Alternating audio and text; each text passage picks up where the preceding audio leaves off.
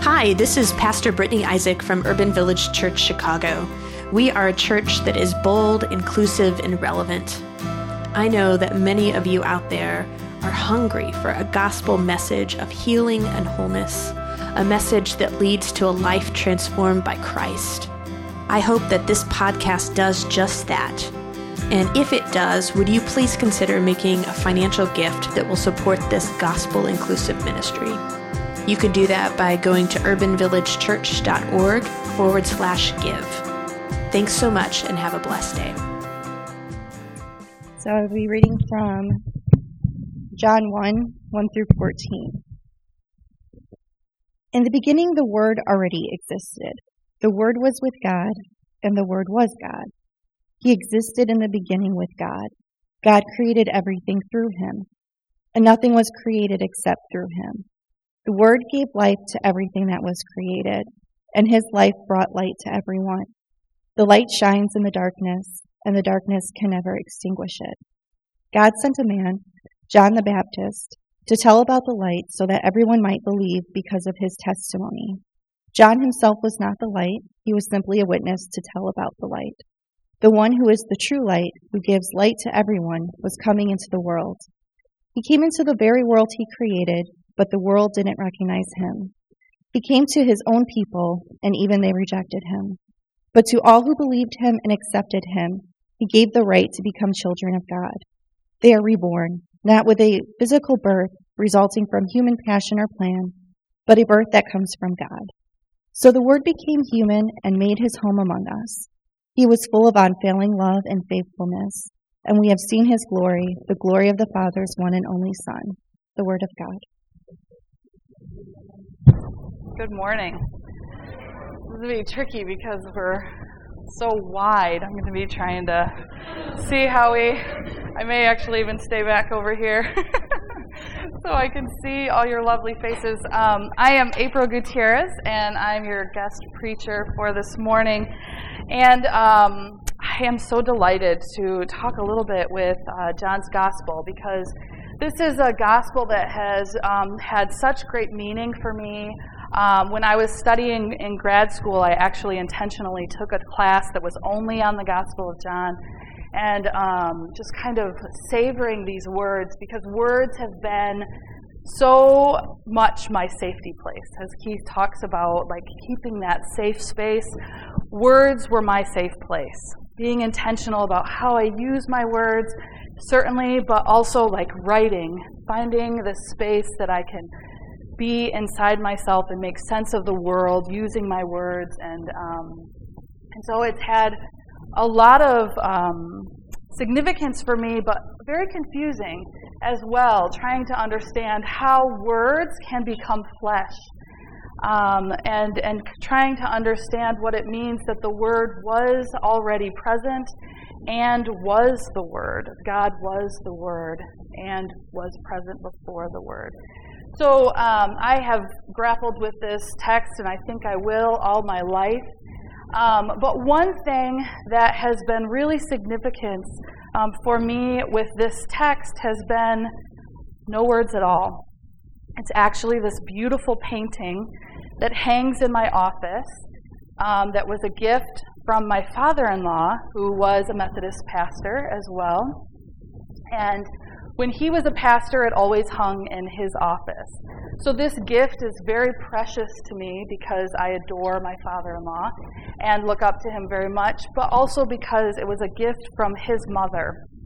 His mother was the painter. And Beth, I never met. She died before I was in relationship with my husband.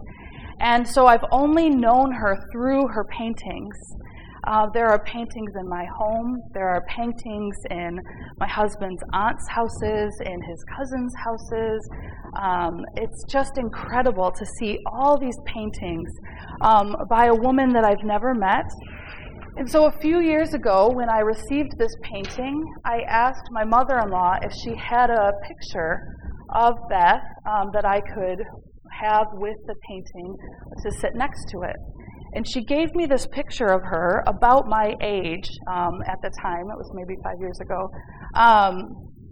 And this lovely black and white picture. and she just is smiling and so poised. And I love that it sits next with this painting because 35 years passed from the time this picture was taken and when the painting was created. Because she lived most of her life before she ever picked up a paintbrush. She was in her late 60s, early 70s before she started painting. And I love looking at this woman who had accomplished so much already in her life and yet found this passion and talent. She was a notorious woman in the art scene in Ann Arbor when she began painting because she's very gifted. And I love looking at this painting and just wondering, what was she thinking with the prologue of John's Gospel? Because there are no words. There is so much light and color and beauty and no words. And as I studied, I always thought about words being so significant. Not even one word is in this painting. And I love that. And it confuses me. And it's brilliant. And so I treasure this, both because of the significance in our family, but also the significance of Beth's life. That she had tried something new late after she was a grandmother and her children were grown, and said, I'll give it a go. And it gives me courage to think about what I can try new, how I can look at a situation in a new way. And it's just been a real grace for me. I think as a wife, I celebrate my 13th anniversary tomorrow. I have realized because I value words, I use a lot of them.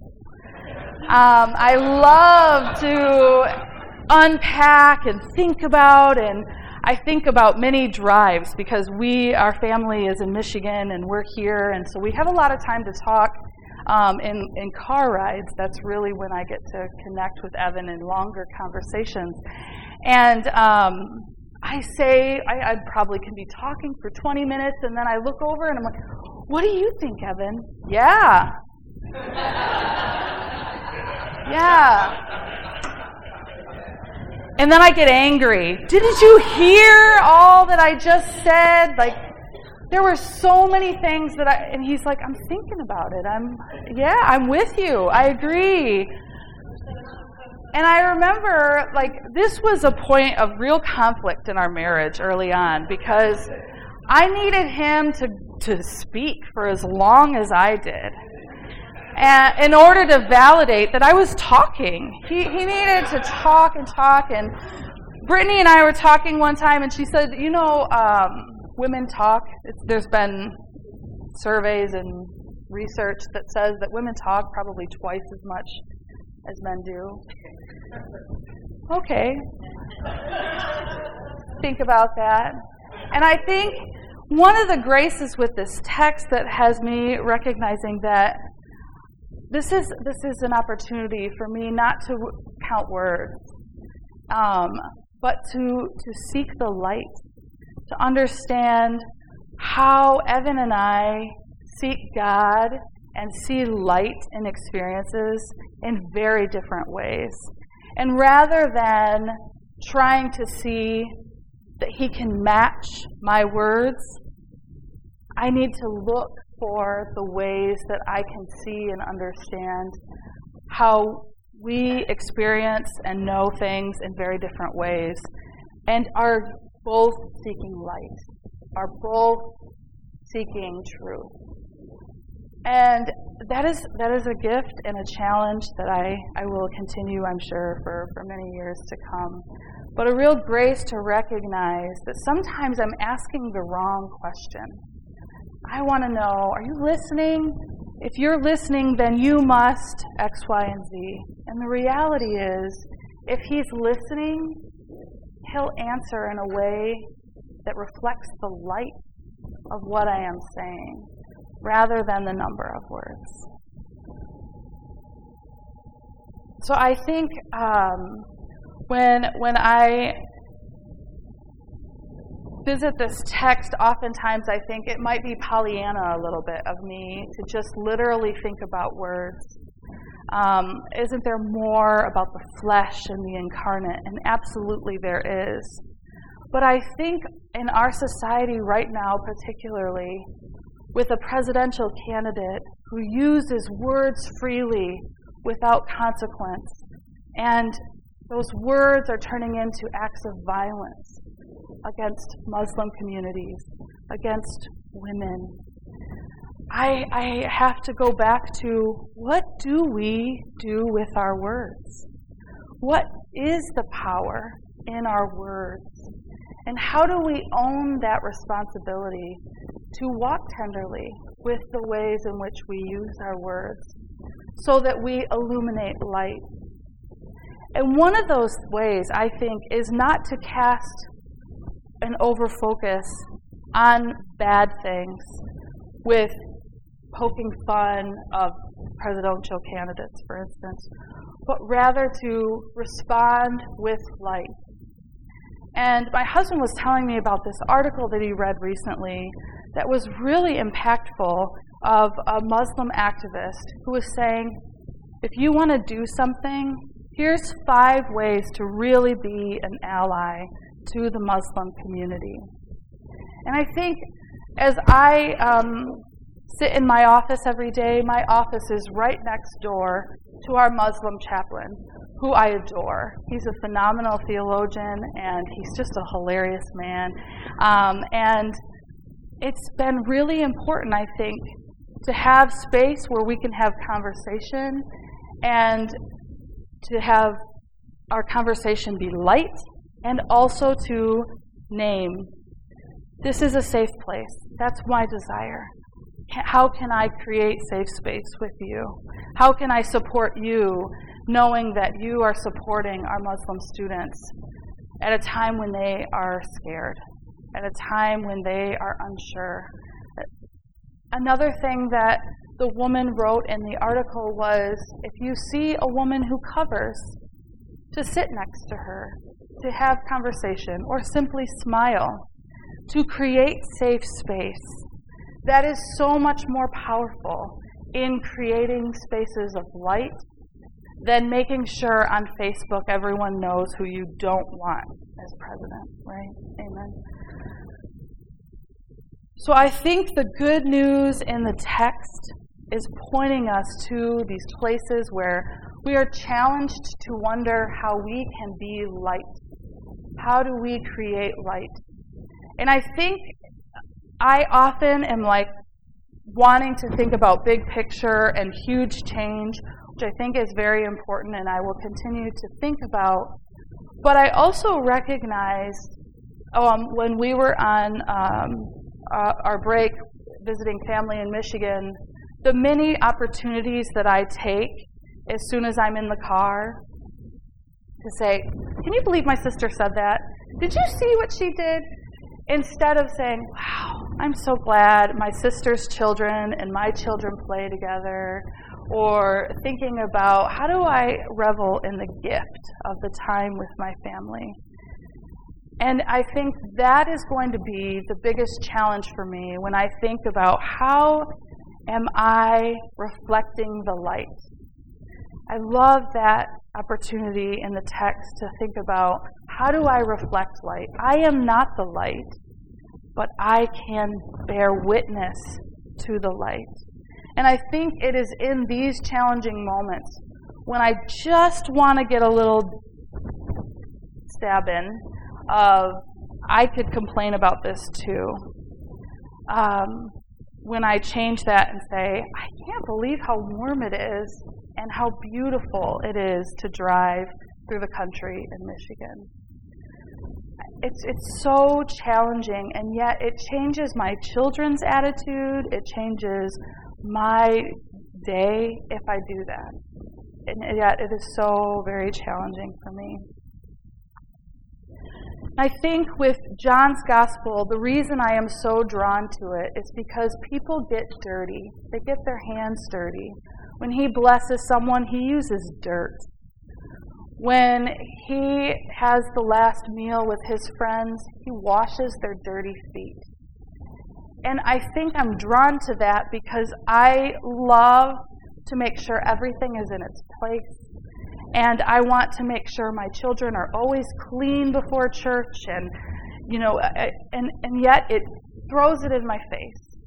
That's God reminding me. Certainly, the order can help me stay sane, but God is with me in all of it. And it's okay to get my hands dirty. It's okay to just laugh with my children in the midst of the dirty house. I love John for that. I also love how poetic this prologue is. And some commentators write that it's probably a hymn, which draws me in even more as I love to sing and think about how we use our lyrics to promote light. In what ways is music creating joy and light in our house? I also love all the creativity and that points to wisdom, Lady Wisdom, and the grace that provides me as I feel timid about my own call. It calls me forth gently, using words that sink deep into me. And later in the text, we even hear God's reference to the bosom, this tender place, instead of this vile place that's over-sexualized, but this tender place that our children want to rest. I think John is so interested in creation because it's really the litmus test. What is Christian? What isn't? Is not about what is right and what is wrong, but what is life-giving? What is creating light in the world? Where do we find hope? That is what it is to be Christian. Where we create darkness, that is where we are stepping away from God. I think there's real grace in that in our fullness, we get a glimpse of who God is.